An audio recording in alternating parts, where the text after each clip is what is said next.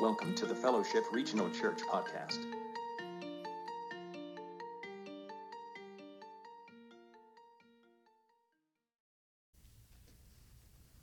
Good morning. One night, a wife found her husband standing in the nursery over the baby bed, his arms just crossed, just with this perplexed look on his face, one of amazement and delight. They just brought this little one home. He's just standing over the crib, just scratching his head, and he takes a few steps back, and she sees him from the door. She watches a while as she comes and she puts her arms around him. She whispers in his ear, "Penny, for your thoughts."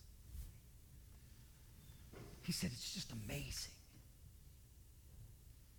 She says, "Yeah?" He said,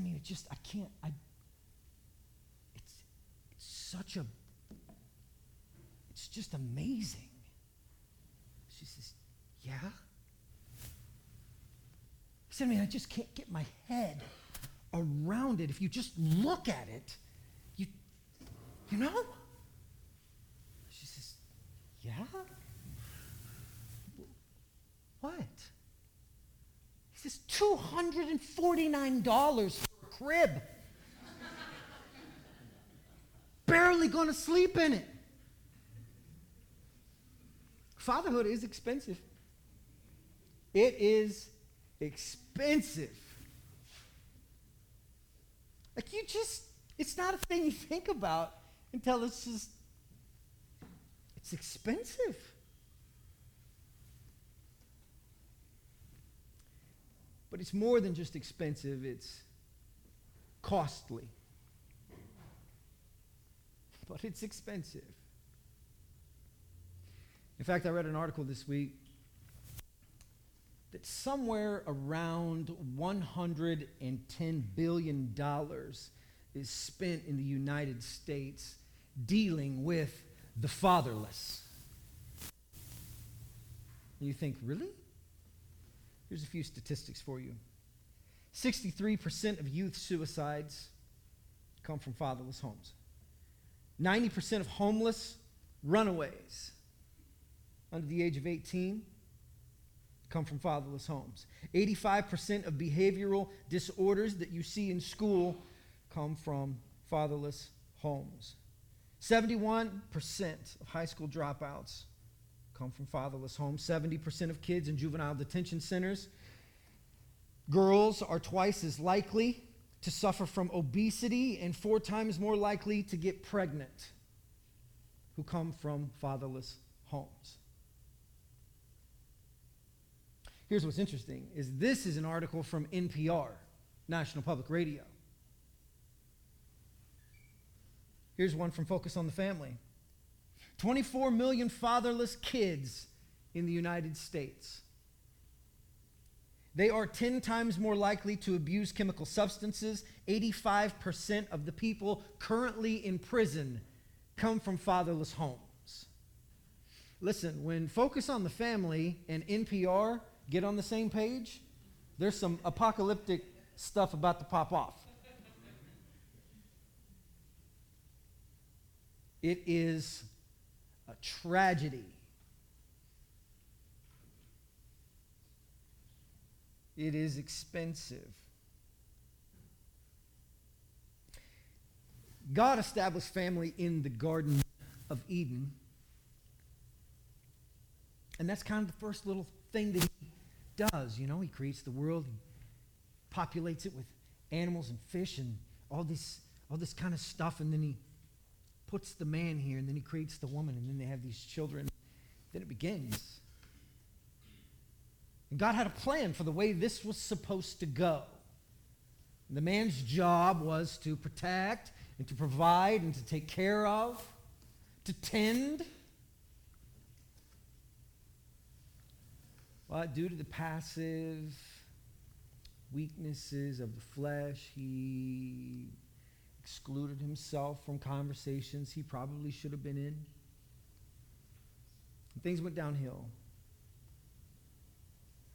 and then it just went downhill fast.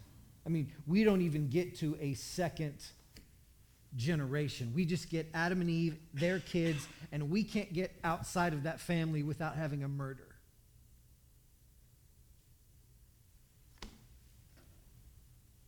God has tried to set us up. He's tried over and over to set us up to do things the right way.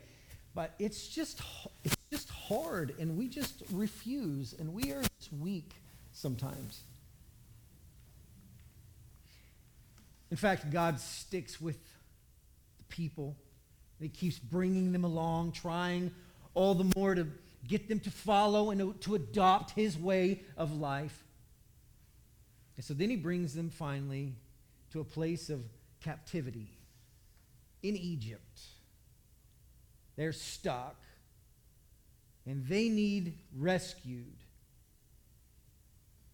And so God sends Moses, and Moses comes in and he ushers them out in a dramatic fashion.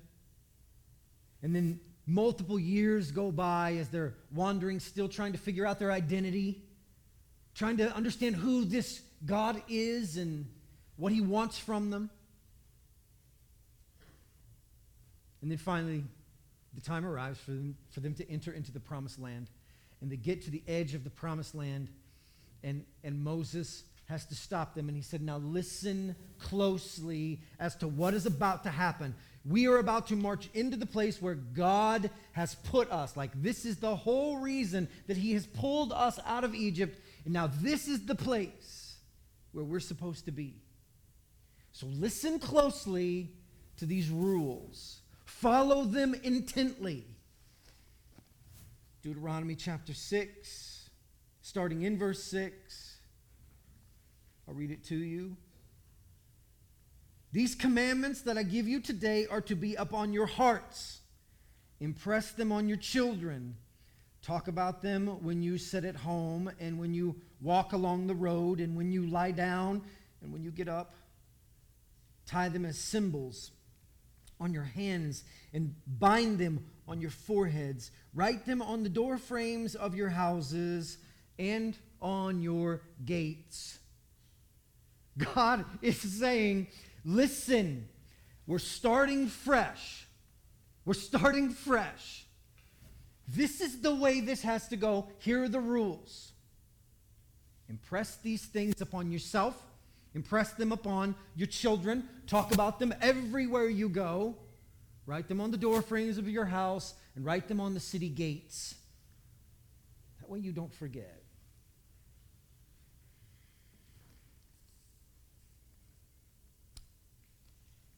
If you notice in verse 6, it says, you. Fathers, it's you. Verse 6. These commandments that I give you today are to be up on your hearts. You know the worst part about being a dad? The worst part is that you can't teach what you don't know. That's the worst part. Do as I say, not as I do. It'd be so much easier. I mean, think about it. Stop fighting with your brother. Stop yelling at your sister. All the while they're saying, yeah, but what about you? I know this is a heavy topic. Here's how we change the dynamic of our homes, of our churches, of our communities. We start with the way that we care. Number one, we address the you in you. We cannot address these children that we have in our homes, these young kids that are around us, unless we are in a better place. If we're not in a better place, what on earth do you have to give? It's like an empty pitcher. If you have nothing, what are you giving? Nothing. You have to get right with God. Do you notice what it says? You. You follow these commandments. It starts with you. Dads, I think we could probably include moms. Dads, moms, starts with us. It starts with us. We got to get our stuff straight. But then notice the shift, how quickly it happens. And then impress these things upon them. Impress these things upon them. Do you know why that's there? Here's why. There are some pretty weighty topics inside of Scripture. And if you've ever sat down with your kids, and some of you have done this, you've ever sat down with your kids and you've said, I would like to teach you this thing about Scripture. Instantly, your brain just goes like numb, like fried. Like, how do you break down some of these complex ideas and hand them over to a child? So Jesus died for your sins. What did he do wrong? Well, he didn't do anything wrong. Well, why'd they kill him? Well, it was kind of the way things were, but God was okay with it. God was okay with killing his own son. Go find your mother. Like, she teaches, she would know something about this. Right? Yeah, but aren't you the preacher? Okay, enough. Enough. But you know what happens when you begin to learn how to teach children things about Scripture? You understand it better. Like, you understand it better. I love the story that Luke tells about Derek when he was little. And he tells him about Jonah and the great fish. And how Derek kept saying, "Nuh-uh, Daddy. Nuh-uh. Not a big fish, nuh-uh. Didn't swallow him."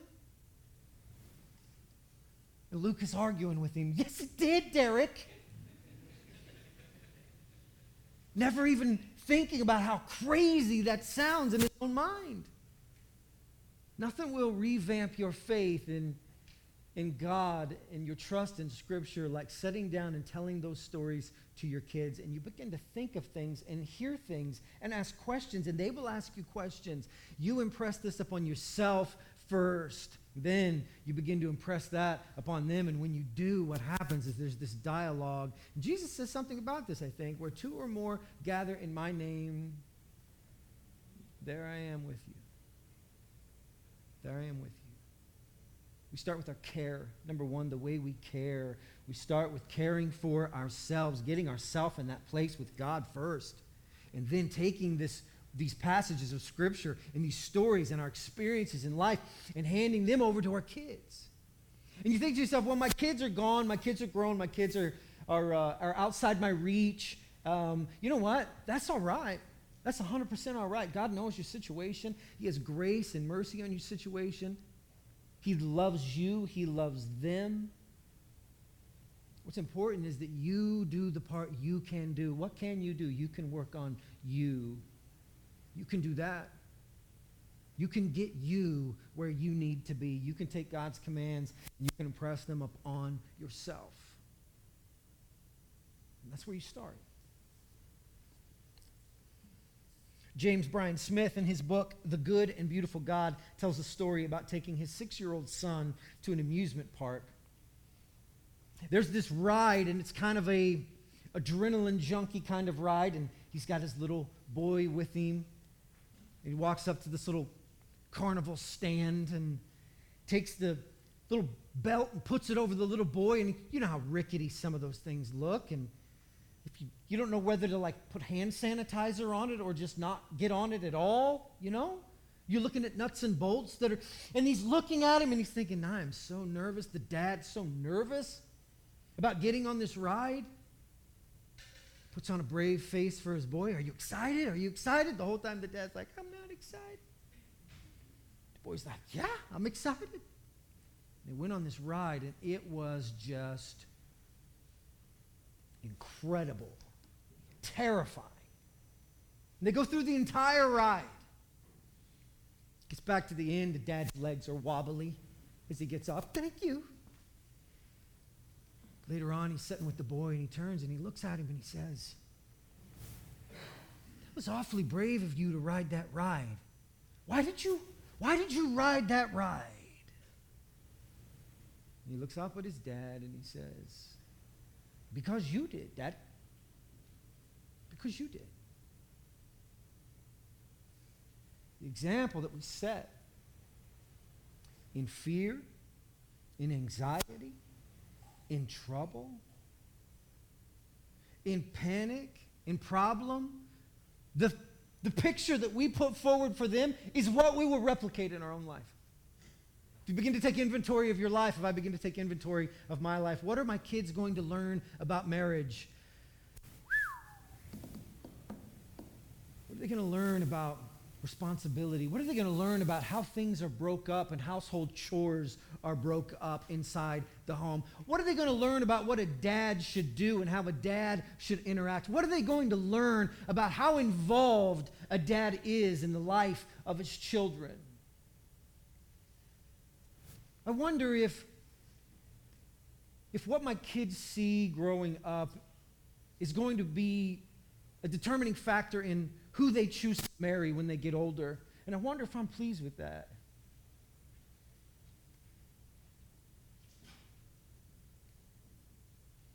They will do what we do. It starts first with our care. Verse 7 is really cool and really wonderful, an important verse for me. Impress them on your children. Listen to how they say this. Talk about them when you sit down at home, when you walk on the road, when you lie down, and when you get up. These are 4 very different verbs. When you sit, when you go, when you walk, when you sojourn, when you go to sleep at night, and when you wake up. Talk about me then. In all those times, find something to talk about with them that has something to do with me. God says, when they're sitting at home, playing on their iPads, talk about me. When you go places, talk about me. And when you go to sleep at night, talk about me. And when you get up, talk about me. You could back up and you could probably march through all 4 of those areas in your life. Wouldn't it have been awesome, and maybe some of you did, to have a parent, to have a father who would step into your life and tell you when, hey, this would be a very good time. These are the times that you sit down and you be quiet and you learn. These are the moments that you sit down and you be quiet and you learn. Wouldn't it have been nice to not have to learn that the hard way? Wouldn't it be nice if there would have been a father who stepped in and said, listen, this is what men do. You work.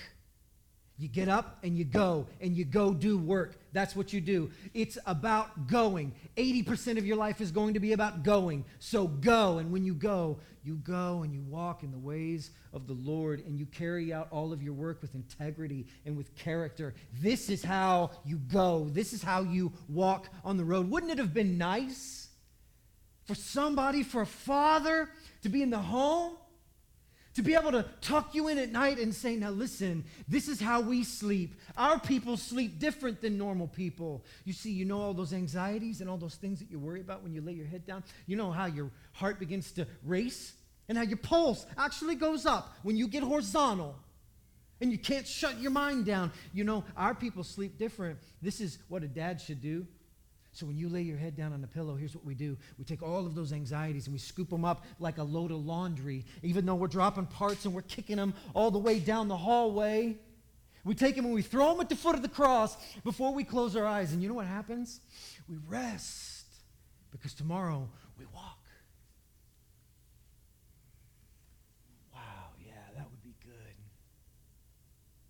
And then when you wake in the morning, you rise. How powerful would it have been to have a father who stands beside you in those moments when you're faced with adversity and opposition and you don't have the answers and you're struggling to know what to do? And you think to yourself, I feel like I should do something, but I don't know what I should do. If I only had an example, a role model, somebody who could just tell me what to do. And a father steps in and he goes, now's the time to rise. This is the time we get up. This is the time we push forward. This is the time that we rise. Now go get him. Would have been awesome. Some of you have experienced that. It's a story about a military school where all the students in the school just broke out, just absolute mutiny. They rebelled against all of the staff that's at this military school, and they couldn't get them calmed down. They tried their best to reason with them and bargain with them, and they couldn't get the kids to stop down. It had just become absolute chaos. All of a sudden, they started writing out letters to all the parents saying, here's what's going on. Your child is doing this. Your child is doing this. Your child is doing this. And everybody's getting letters. Before too long, all the letters started coming back from all the fathers. If you don't behave, I'll cut you off. Not a penny more. Another letter came in. You better hope I don't have to come up there. Other ones came in, letters that said, you know what, I'll have you know, you are a disgrace to this family. Then there was one that came in that was so powerful. It was opened up and it simply said, steady, my boy, steady, Father. How awesome would it be to have somebody who is beside you? I don't know what's going on up there, and maybe you're right, so steady, my boy, steady. I don't know that you don't need to rebel, and I don't know that you do, but I trust in your spirit. How empowering would that be? You mean to tell me that fathers don't have a major role in the development of kids? Oh, absolutely they do.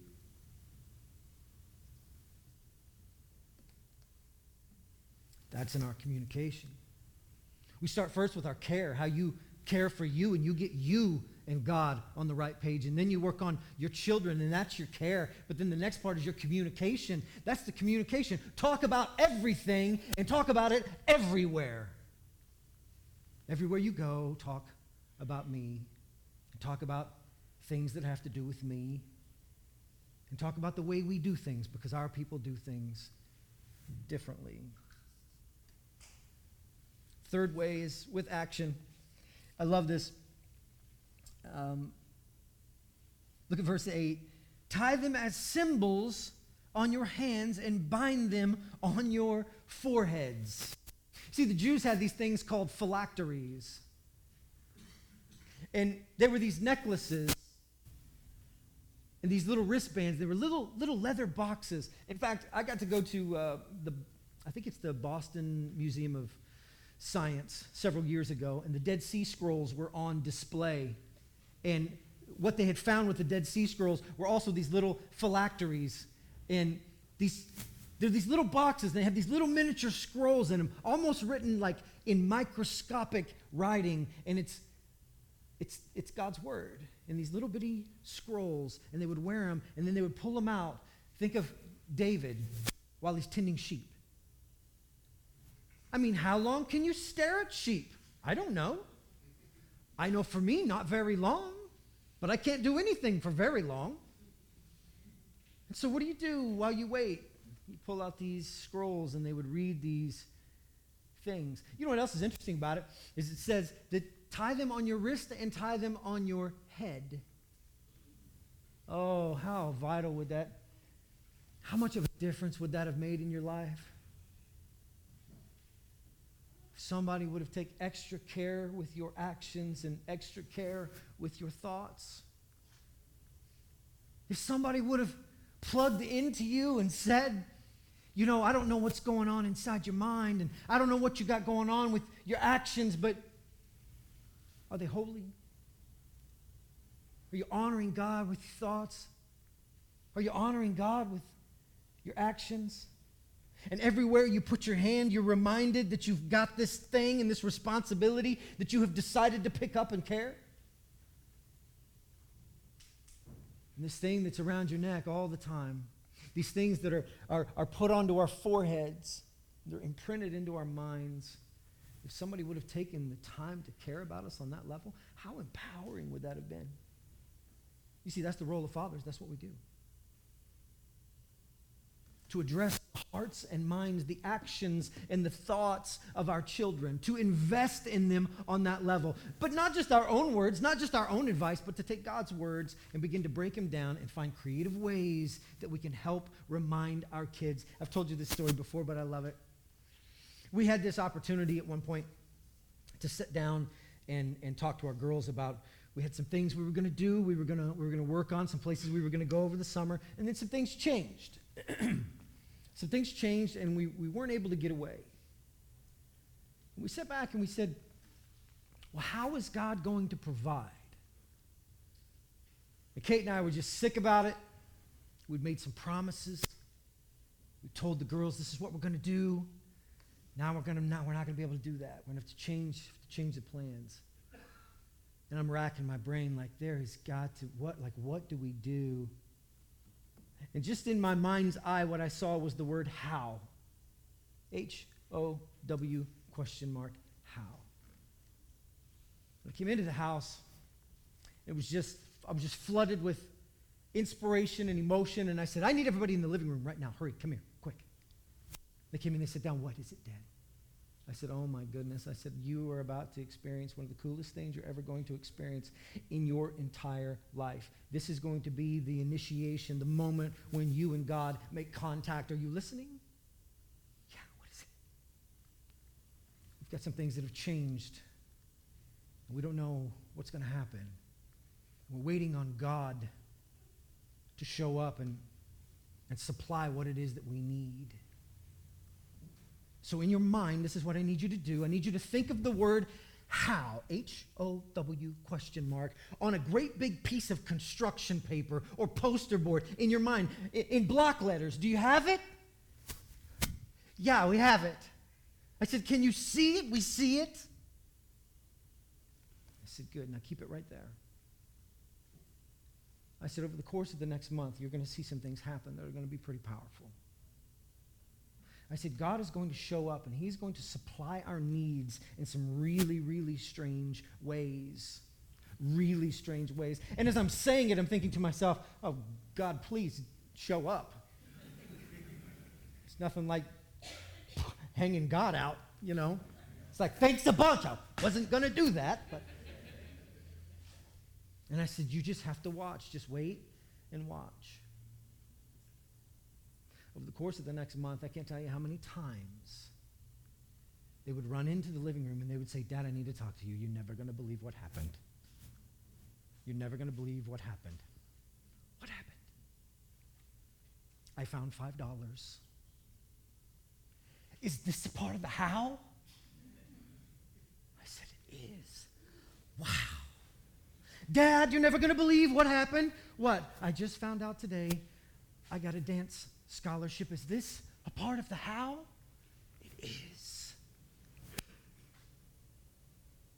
Dad, you're never going to believe what happened. Is this a part of the how? It is. It is. Our communication matters. Talk about all of it and talk about it everywhere.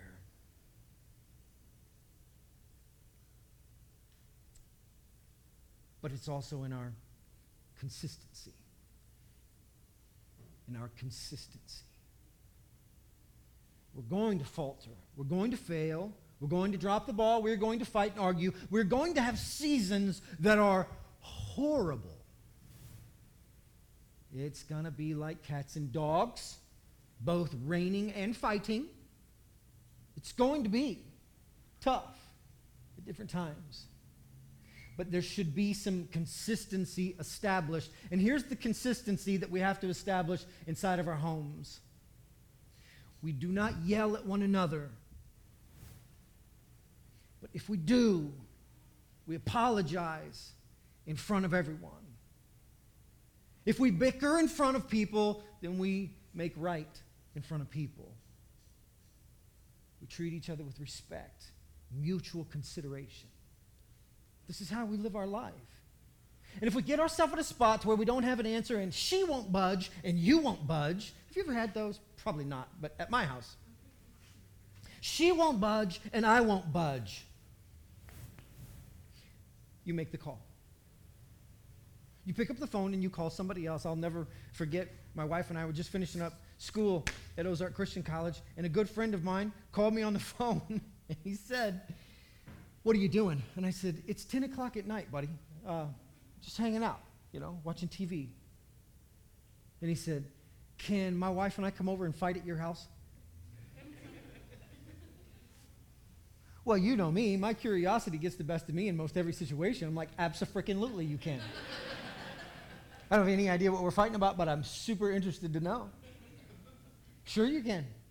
Hung up the phone. Kate said, "Who was on the phone?" I said, "Oh, my buddy, Sergio."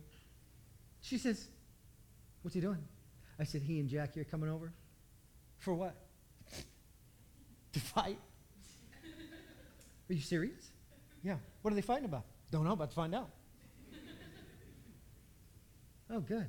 So what are we supposed to do?" "Don't know. I don't have any idea." Any idea what we're supposed to do. But, I'm going to be on his team, and so I guess you got to be on her team. And she was like, "Okay." And I'm like, we're on the same team, secretly on the same team, but I'm going to be on his team for this. And they came over, and they argued, and they fought, and somewhere in the midst of that conversation, both of us went, "Wait a second, hold on. That's not what she's saying." And Kate said, "Wait a second. That's not what he's saying." "Oh, it's not? That's not what you meant?" "No, it's not what I meant. What I meant was, oh." And they hugged and awkwardly walked out thanks. Shut the door, and then my wife and I just looked at each other like, think we could do this the rest of our life? Seems fun. When you can't get it right, you make the call. You find somebody who will sit and listen to it, and you have the conversation. Because this is what dads do. We lead our homes. We establish the rules. We don't stand by and let somebody else establish our rules. We establish the rules with grace and with strength and with consideration and with mercy. We establish the rules that we understand are going to care for our families best, but it requires consistency. The consistency that has to be in our family is that we operate the same way every single time, and when we make a mistake, we apologize. And when we apologize, the other person forgives. You don't get to hold a grudge, do you, Jared?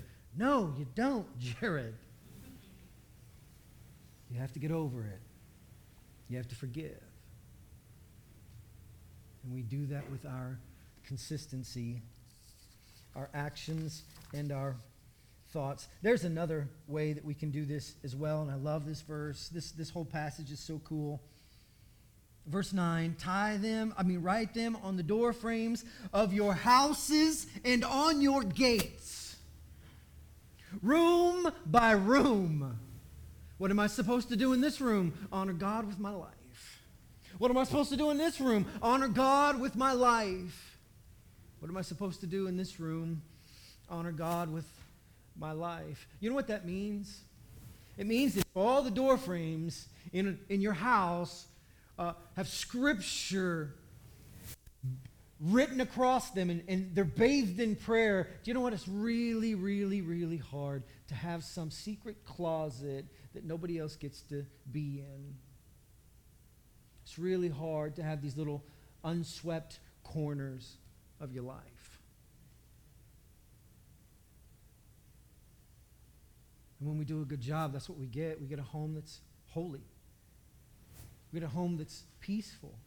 But here's what else is cool, is it starts with the home. You work on your home. You work on your home.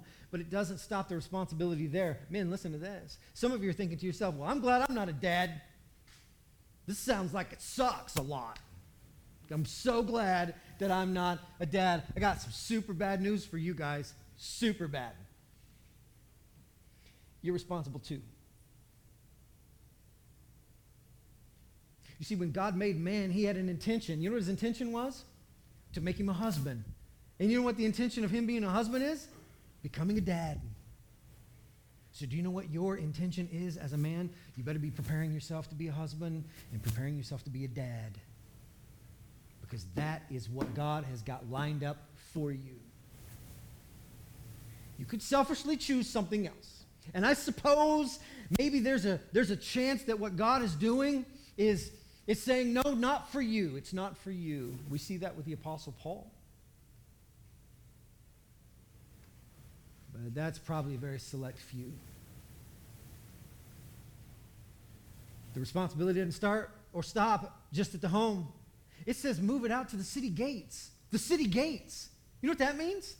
That means that if you are in a place to where there are not children of your own inside your home and underneath your feet, then you better find some to mentor.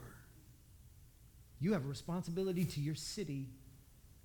You have a responsibility to the other families. You have a responsibility to take care of these other kids. They're innocent.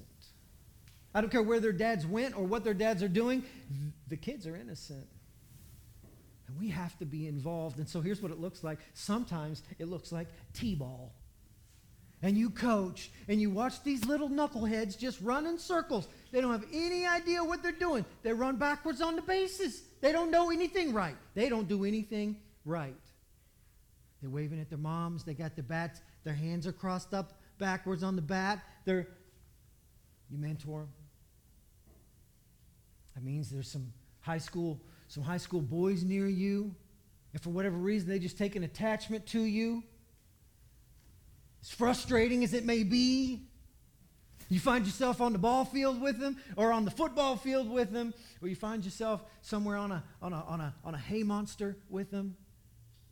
You find yourself sitting there spending time talking to them about a bad breakup or some big decisions. You have responsibility to write God's commands upon the city gates. What do you think would happen if the whole city lived by that?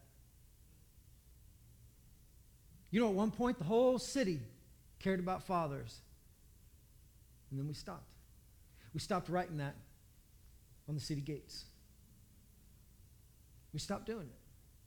Why did we stop doing that? Get lazy. It's too hard. I don't want any responsibility in my life. God asks us to do that, and here's the reason why: because we are a window into who God is. Men, are you listening?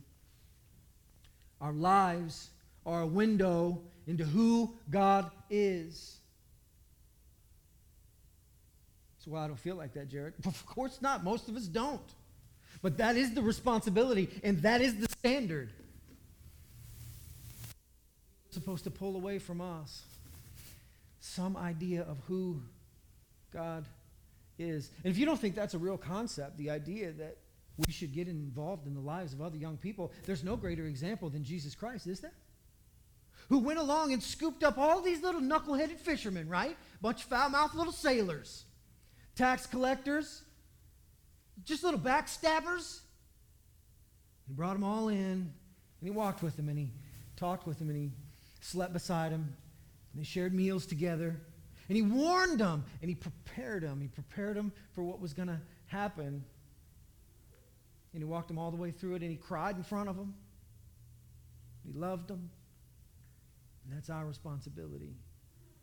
We are to be a picture of what the kingdom of heaven looks like. And our role as a father is instrumental in that. There's a pastor whose young son had become very ill, and after the boy had undergone an exhaustive series of tests, all the news came back, and it was shocking to find out that the boy was terminal. The youngster had accepted Christ as his Savior, and so this young minister knew that death would usher him into glory, but nobody wants that straight away. He wondered how he would sit and he would tell his son this news. How do you tell your child that? Here's the bad news. He sat down with him. He prayed. The heavy heart, he sat down with the boy and he said, I need to talk to you. He read him a passage of scripture. And then he told him, the doctor said you only have a few more days to live.